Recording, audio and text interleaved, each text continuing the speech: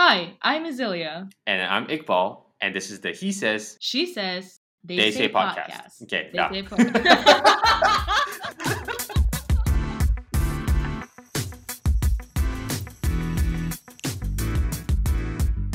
Alright guys, welcome to today's episode of whatever. Welcome to this show. Today we have a very special guest with us to talk about a topic that neither Azelia and I fully understand. Joining us today is Shafiqah Othman, a Malaysian writer. Shafiqah, please say hello to everyone. Hello, hi everyone. It's so great to have you on the show. Thank you for having me. Can you introduce yourself to our audiences just so they know who you are? Okay, so my name is Shafiqah Othman. I am a Malaysian writer. Used to mostly write about politics and religion, but I haven't been. I'm still a strong activist. I fight for women's rights, child rights. Less more on the political stuff. Now I am your normal 9 to 5 content writer. Yes. Wow. Can you explain to everyone why we decided to have you on for this episode of K-pop? Yes, please. I love K-pop. Can you say something in Korean? Oh no, I'm so bad at other languages.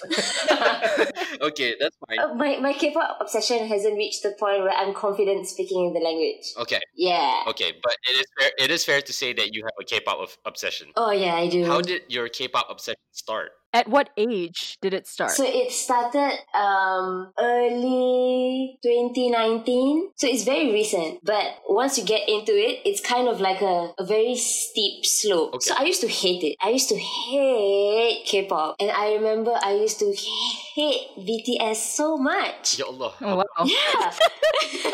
I used to be like, why are they everywhere? Their songs are annoying. Like, can I go onto social media for one day and not see anything about BTS? And it used to annoy me so much until I met my husband.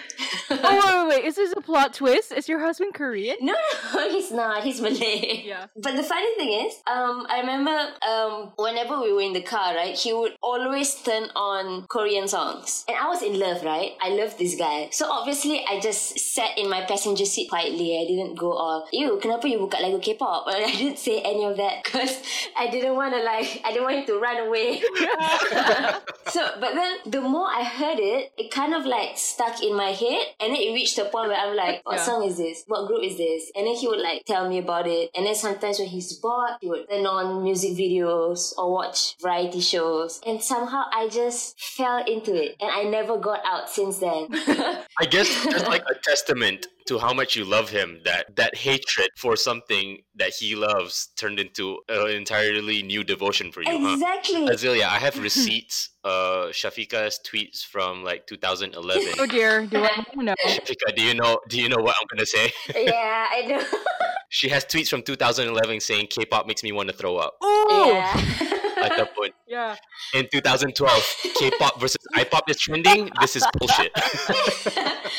Yeah, oh my god. I almost can't believe how obsessed I am right now. So we want to understand it ourselves. Like, I guess Azelia and I, we're in we're in 2011 Shafiqah like stages. I'm in the middle. Okay. I guess we don't hate it. We wouldn't call ourselves K-pop fans, would we? And you don't understand the big deal. Exactly. Do you know there's this video of this this black guy on Twitter. He made this video, just like this rant, and it's this hilarious video because he's sitting in his car and he's like topless. He's just getting so angry at K-pop stans. He's just like, why are you always like, why would you go on a tweet that has nothing to do with K-pop and be like, stand this, stand that, stand this Chinese guy, and he gets so angry. Oh, but K-pop fans do that though. Yeah.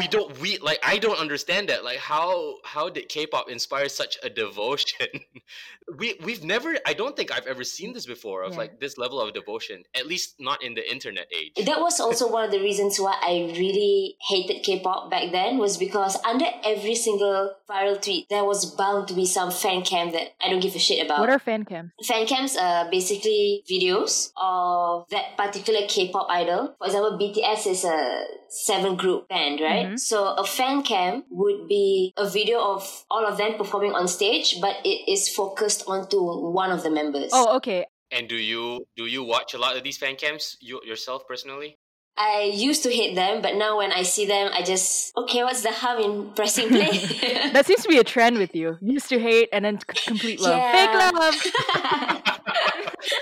Okay, so what we're gonna do next for the show, I guess, sort of talk about the K-pop, the like very beginnings of it, how it got to where it is today. And so, how about I just share some of these findings with you guys? Okay, so Korea. We know their history. We know, South and North Korea, they were a nation at war. And so in the 1960s and like the 70s, they were sort of under a dictatorship. Censorship was very, very heavy of like music, of pretty much everything. And this continued even past when that dictator was assassinated. And so pre-90s was very, very patriotic. 10 years before the very first sort of K-pop song in Korea during this era was like songs that glorified patriotism or glorified the country, so to speak. And we wouldn't see any change or any departure from this theme in musicality until the 1990s. And what happened was in Korea, they would have weekly music shows of people singing in front of a live studio audience and all these things. And then in 1992, a band called So Taiji and Boys debuted for the first time. Have you heard of them, Shafika? I've heard about them for the first time when I watched K-pop Explained. Okay, so So Taiji and Boys were pretty much this like a lot of people call them the founding band of K-pop. And on their very first TV appearance, their performance looked very much like what modern K-pop performances look like the dancing and then the boy band members. And so this was the state of K-pop in the 90s. They pretty much introduced a whole new genre, not just musical genre, but just like way of thinking in Korean entertainment, that it doesn't have to be just lagu patriotic, that it can be like that it can be more than just lagu jiwang sedih. They were seen of like sort of rebels, right? Yeah, exactly. And so this pretty much was the first cultural shift that happened in Korea in the 90s. The second one being the Asian financial crisis. And then in 1999, the Korean government passed a law that essentially mandated that they would put 1% of their entire government budget into cultural art. And so in 1999, they passed the Basic Law for the Promotion of Cultural Industries. And there were 3 companies at this time that memang took advantage of the situation. Yes, so there's JYP Entertainment, there's YG, and there's SM. Shafika, can you sort of explain a little bit the significance of these 3 companies?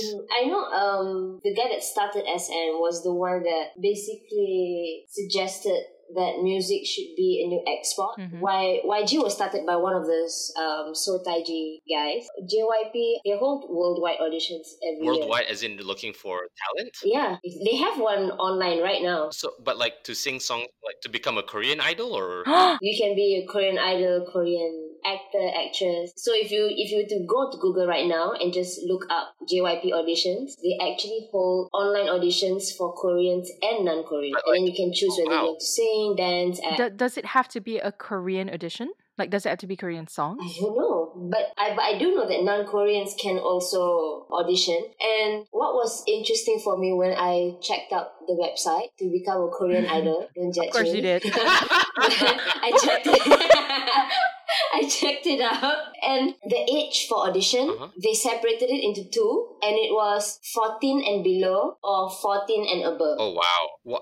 Why is that? Why did they start them so early? From what I've read, to mold someone into a K-pop idol is a very arduous task because you have to polish them up based on their singing, their dancing, some of them even acting, and then you have to polish their looks. Basically, it's a very heavy process that leaves them almost no time to do anything else. So I won't be surprised, like, that's one of the reasons why they start them really early. So when they finally debut, they are at their peak, because who would be interested in a K-pop idol that debuts at age mid-30s? All the K-pop idols, the oldest would be like late 20s. Oh, wow. Right. That's still pretty young. Yeah, but they start since like they're young, like 19, 20. At least by the time they debut, they will be at that age where it's easier for them to attract fans. Right. Okay, so because they start at a very young age, and also the appeal of this is pretty large in Korea. Do you think these classes are offered in schools? I don't know. Do you think it's a curriculum, or is it like an activity that you do outside of school to prepare yourself to be an I idol? would assume it's extracurricular. It's not something that taught in schools because I know when people pass through auditions and they actually get into that stage where they can begin training. Yeah. The training is where you get those specialized classes on improving voice, dance. I guess it's their version of sports. Yeah, right? That's actually a really good point because Yeah. you do see that macam parallel in like other countries where you start, you have kids in like English schools going to, I don't know, like the youth Manchester United, getting scouted youth Manchester United teams, and then they debut for the team at like 17, 18. Macam tu. Interesting. So, okay, on the topic of these three big sort of record labels, there's SM, there's YG, there's JYP. Now, SM Entertainment was like first one that was founded by this guy, Lee Soo-man, as you mentioned, who initiated the idea that Korea should have its culture be an exportable product. And his record label, SM Entertainment, now probably best known for EXO and Girls' Generation. And then next one was YG Entertainment, which was founded by that first K-pop band by one of Seo Taiji members. And YG Entertainment, they're probably a bit more reputable. They have names like Big Bang, Blackpink, and of course Psy under their name. So when Psy did Gangnam Style, he was under their record label, and it boosted their profits by like beberapa ratus percent. Yeah. And then last but not least, there is JYP Entertainment, who I guess their biggest name is Rain. And personally for me, I guess my first introduction to Korean K-pop really was Rain. He was the first guy I saw on like billboards in Malaysia whose sort of songs I hearing in Malaysia. Oh yeah. I've heard of Rain. What's I guess notable about Rain, so this was the early 2000s or mid 2000s, and he was the first sort of Korean artist to make it globally, which again was another milestone for K-pop more broadly. Yeah. I mean, I've heard of Rain. I've heard some of his songs, but for me, it's always been Nobody by Girls' Generation. Do a demo of that. Nobody but you. Yes. But I do know that that Rain was really famous here because I saw him on billboards a lot too. I guess this was the period of your life when you were still a K-pop hater. Yeah, I was like, all these people. Why do we have Korean people on our billboards? It's like funny, especially because like Rain, it's almost like when you arrive in Malaysia and when you leave Malaysia, he's like the first face you see upon arrival and the last face you see upon leaving, because one of his billboards for Kuku, the water brand, the macam water filter tu, he is on the road from KLIA with Siti Nurhaliza too. Oh my god! And like, have you guys seen his TikToks? Yes. Oh my god, I saw. Yeah, he's not young, basically. He's in his 40s, and he looks like he could be a teenager. I mean, from his face, you know he's not a teenager. And they call them idols. Do you have any idea why they call them idols rather than, I don't know, artists or celebrities or whatever? I first heard about calling idols from J-pop. Yeah, so we have like Japanese girl groups, boy groups. Most of them are like girl groups, and I found out about Japanese idol groups through an anime I used to watch, because J-pop and K-pop have quite a number of similarities. They're basically different branches on the same tree. Basically, creating an idol, the word in itself would mean someone to look up to, someone you want to follow. If I'm not mistaken, J-pop started the whole having idol groups, creating idols, and then Koreans were probably inspired by it, I suppose. Because I don't think Seo Taiji started the idols, like calling them as idols. I think it was more recent. It came after them. Yeah, but is it also much in the same context of like referring to these wildly popular like artists, celebrities kind of thing in the Japanese context as well? Or does it also refer to much other things? It refers to like artists. Like basically you have a group of performers, sing, dance, rap or whatever, and they are called idol groups, and each person in the group is an idol, which is basically the same as K-pop, like idol groups and idols. So if that's the case, why do you think J-pop did not make it as big as K-pop? I think K-pop perfected the formula of creating idols. How crazy does it get with them trying to craft an idol group? Like trying to make it perfect? Yeah. one of the moments that made me realize how much detail goes into manufacturing and creating these idol groups was when I watched a BTS stage mix. So a stage mix is basically performances being put together and they transition into one another, which is created by fans.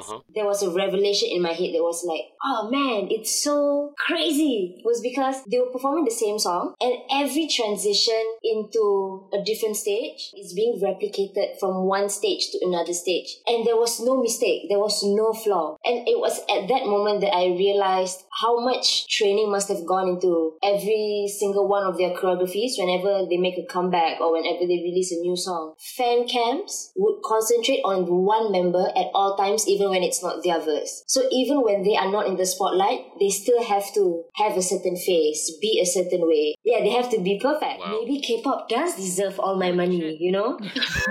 like like for all the stuff that they go through, that they're doing, maybe they do deserve the money, the hype that they're receiving, because it's not easy. You know the Futurama meme of like whatever McFly holding a wad of cash out and he's like, take my money. Yeah, that's we should superimpose your face on that. But like based on that, do you think every single thing is being controlled? Their physical appearance, what they wear, who they're allowed to date, just what they say in general as well during interviews. Do you think that's all controlled? I wouldn't say controlled, but more of like there has to be guidelines to follow. Like, do not be too political, not too conservative, but not too open, you know, like. But from what I've heard, the K-pop industry now is less restricting. So a lot of artists now are allowed artistic freedom and artistic expression to the point where even fans are like, oh, this is not the K-pop idol that I know. Why have they changed? When it's actually just them. And like when it comes to the whole dating thing, right? If you're dating, you better not let anyone know. A lot of hype that goes around you depends on whether you're single. There are K-pop idols who are in healthy and happy relationships, but when you're a K-pop idol and you're single, people are more likely to swoon over you because they can imagine themselves being with that K-pop idol. Yes. Do you also know about the sort of conscription in South Korea of like compulsory military service? Yeah, I've heard about that. Someone from BTS is supposed to be drafted like next year. Shafika, you mentioned that like a lot of these idol groups started very young. They started like 14 and so, and I'm wondering if this conscription thing has anything to do with it, because the way it works is you, like male citizens, are required to perform compulsory military service for like 2 years, I believe, and they can choose when to do it anytime between the ages of 18 and 28, which is really the peak years of K-pop idols, it seemed like. And so how does that impact their career? I know there have been K-pop idols that took a break because they had to go for military service. It's something that's still compulsory, even though there are people who think like, oh no, give them an exception because, you know, they earn a lot of money for the country. Alright, so because both, I guess it's fair to say for both Azealia and I that both our tastes and preferences for entertainment is more Western centric. And so in a lot of ways, like this phenomenon is very foreign to us, from the dancing and the singing and everything. And it, like the impression is, it's fair to say that the dancing is as much a part of K-pop as the actual song itself. Oh, yeah. In a way that you don't see in Western artists. Like kita orang boleh je dengar a whole like Taylor Swift album and never see her dance or anything. Versus, I guess, part of the appeal of a K-pop group is not just the singing, it's also everything else. I think one of the things that kind of like really pulled me in was when I started watching their videos. Like the way they dance and then the amount of energy that goes into it, the colors. The thing about K-pop songs is that every single K-pop song that comes out with a music video, lots of money go into that production, which is crazy because have you watched Korean music videos? Yes. Every time I look at it, I'm like, this song is not even famous. Why are you investing so much money in it? But like that's the reality of it. Like it's such a big deal. It's from the singing to the choreography to the colors to the way they dress. Yeah, I have to give them points on the way they dress. I think their fashion is really important. I like seeing them dress up for music videos, even though it makes absolutely no sense. I know, right? I've seen K-pop idols like performing with a sling bag. And I'm like, how do you even like with all those moves and then you have a sling bag? How does it work? But they pull it off all the time. I don't know how. Shafika, do you think this is part of the reason for why there's such an appeal to like K-pop, even though there's a barrier to the language of it. Like at least with Western music, if it's in English and we can understand the lyrics, so there's that extra layer on top of the music. Versus with K-pop, even though we don't understand the lyrics, we may see the dances and stuff, and that's why there's that appeal. Even if you don't watch the videos, right? Listen to the music enough times and it will eventually pull you in, because every single K-pop song is a mashup of like different genres, which like it just gets stuck in your brain for so long. First, it's the audio that seeps into your mind, and then when finally you're like, okay, I need to know the name of this song, so you search it up. And then you come across the video, and then you watch the video, and you're like, oh shit, this is so good.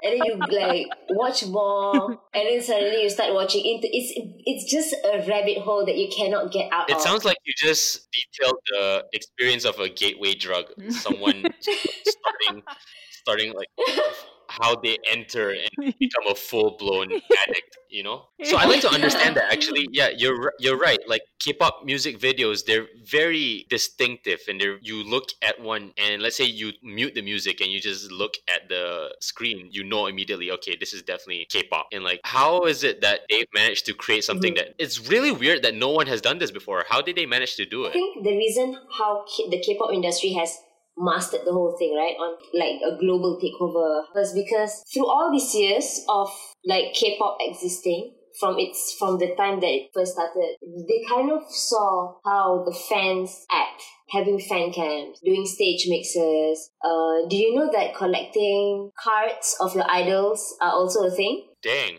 So it's really like baseball cards. Like Pokemon? Yeah, like Pokemon cards. So like they have different cards that would be like in different albums. So some buy the same album over and over again just to see what cards they get. So I think it's the whole understanding the visual appeal of an idol. They know what the consumers want, right? So they will create fan camps, so make sure you always look perfect on stage. They're going to create stage mixes, so make sure your choreography is perfect, and like things like that. So it's basically like years and years of researching and understanding how a fan works. And I think it's kind of K-pop really concentrate on fan service. Yeah. And that's what makes people keep coming back for more. This has raised an interesting observation for me based on your explanation, because like celebrities in the West, as much love as they get, they also get a lot of hate, like a lot of celebrity gossips and embarrassing photos, because you mentioned that each K-pop idol is groomed to perfection, even though they're on stage and they have their own fan cams. Focusing on them, even though they're not in the main spotlight. I guess off stage as well, there isn't much gossip about them. Like, I don't ever see any K-pop idols like getting trashed by the media or anything. Yeah. Like, it's all very hush hush. Yeah. So they're always seen to be perfect. So do you think that's a major contributor to creating a larger fan base and also making their fans like them even more? It could be. But I do feel like K-pop idols could benefit a lot more if they were open. I mean, they are now as compared to how it used to be. But I guess the whole idea of perfection, like what you mentioned, is also a contributing factor into why all these people are so obsessed. And you mentioned that Western artists like get criticized a lot by the media, right? Yeah. Ironically, the people who criticize K-pop idols the most are actually their fans. Like how? He got a new tattoo. Why would he do this? Oh, he went out and he drank alcohol. How could he do this? Yeah, things like that. And then it turns into it can turn into a whole issue of like, oh, he did something that does not fit my idea of perfection. Oh, wow. So whereas like Western fans love the scandals, Korean fans tend to really not like those. Oh, it's not just Korean fans, trust me. Like the Malaysian K-pop fans, like they too, you know? It's like they're supposed to be Disney characters their entire life. Yeah, like they're supposed to be perfect or something. Because they're really into the fan service, the K-pop industry also has this thing called Lives. So Lives, basically, they have an app specifically for K-pop groups to go live where they can talk to their fans. And it's an app for K-pop groups. Okay, I think we're coming up on our last couple questions.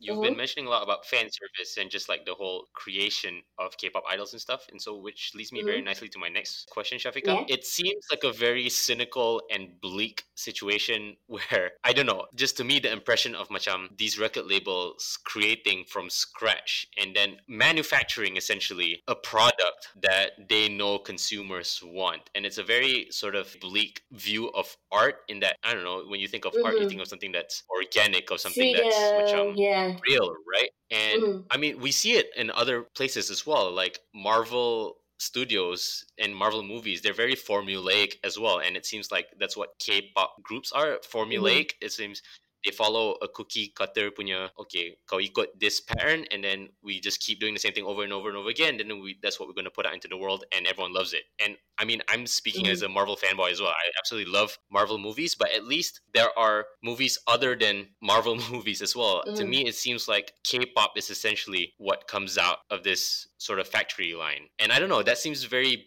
cynical to me. True, but I do feel like there's slightly more freedom and everything, because they usually have fun like within their group. Seeing that the K-pop industry is one of the biggest contributors to South Korea's GDP, they will continue to innovate things, because technology too, that whenever with YouTube going around, there's always something new to look forward to. So you're essentially saying that even though the process is sort of formulaic, even though the process is a manufacturing process, the product is still real. Yes. And it's still genuine. Is that fair? Because I also feel like if I was a K-pop producer, right, I think at a certain point fans would know if things are too manufactured. So they do have to kind of like be less restrictive and allow a bit more transparency and a bit more honesty in the way they show themselves. So I feel like at a certain point, as a K-pop producer, or maybe as a manager of a K-pop group, you do realize that fans need more than just fan service. They need to know these people are also just as human. I guess that's very optimistic.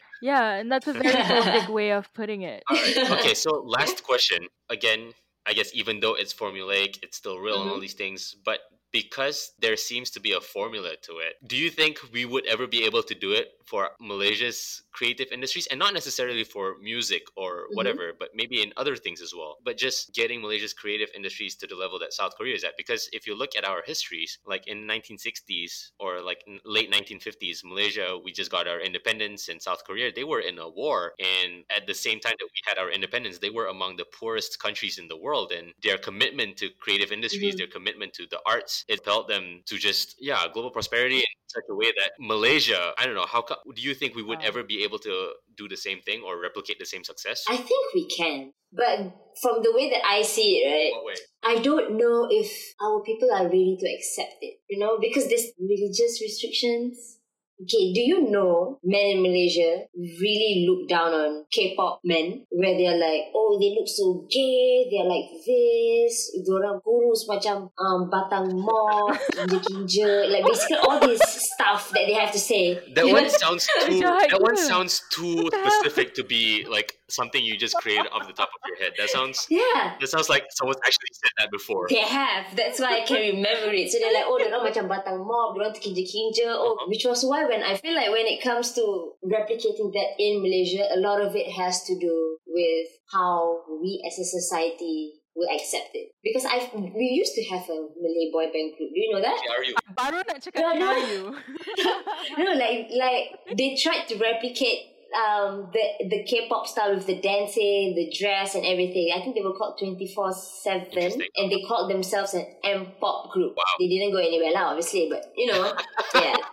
Because everyone made fun of them. Yeah, I guess you kind of have to be confident in your own culture, I suppose, because I see all these Korean pop and stuff, like they're so open and out there and welcoming to like tourists and people wanting to understand more about them, so like they can dress extravagantly and like their own people don't make fun of them, and in fact maybe they get supported by the people. But for us, it's like if we try to dress slightly edgier, then we do get made fun of, right? Like the only person I can think of now that's made it out there is Yuna. And then she even like once mentioned that she gets her most criticisms from Malaysians. She only managed to make it when she left. Shafika, thank you so much for joining us today. Thank you It was so such much. a pleasure and delight. Thank you. It was so fun. Thank you for having me. I know. It was such a fun conversation. Before you go, do you want to like plug anything, like a website or Social your media. social media accounts where our listeners can follow you or can sort of keep up with you? Yeah, if you want to see dabble more about K-pop randomly, you can follow me on Twitter, which is at SFQOMHZ.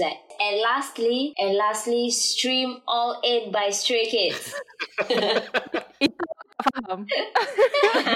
Sempat lagi letakkan Kem. Stream All In. Thank you, listeners, for tuning in to the He Says, She Says, They Say podcast. And we hope you enjoyed the episode. If you'd like to get in touch with us, feel free to drop us a mail. And you can also follow us on Twitter at @HeSheTheySay_. Till next time, bye!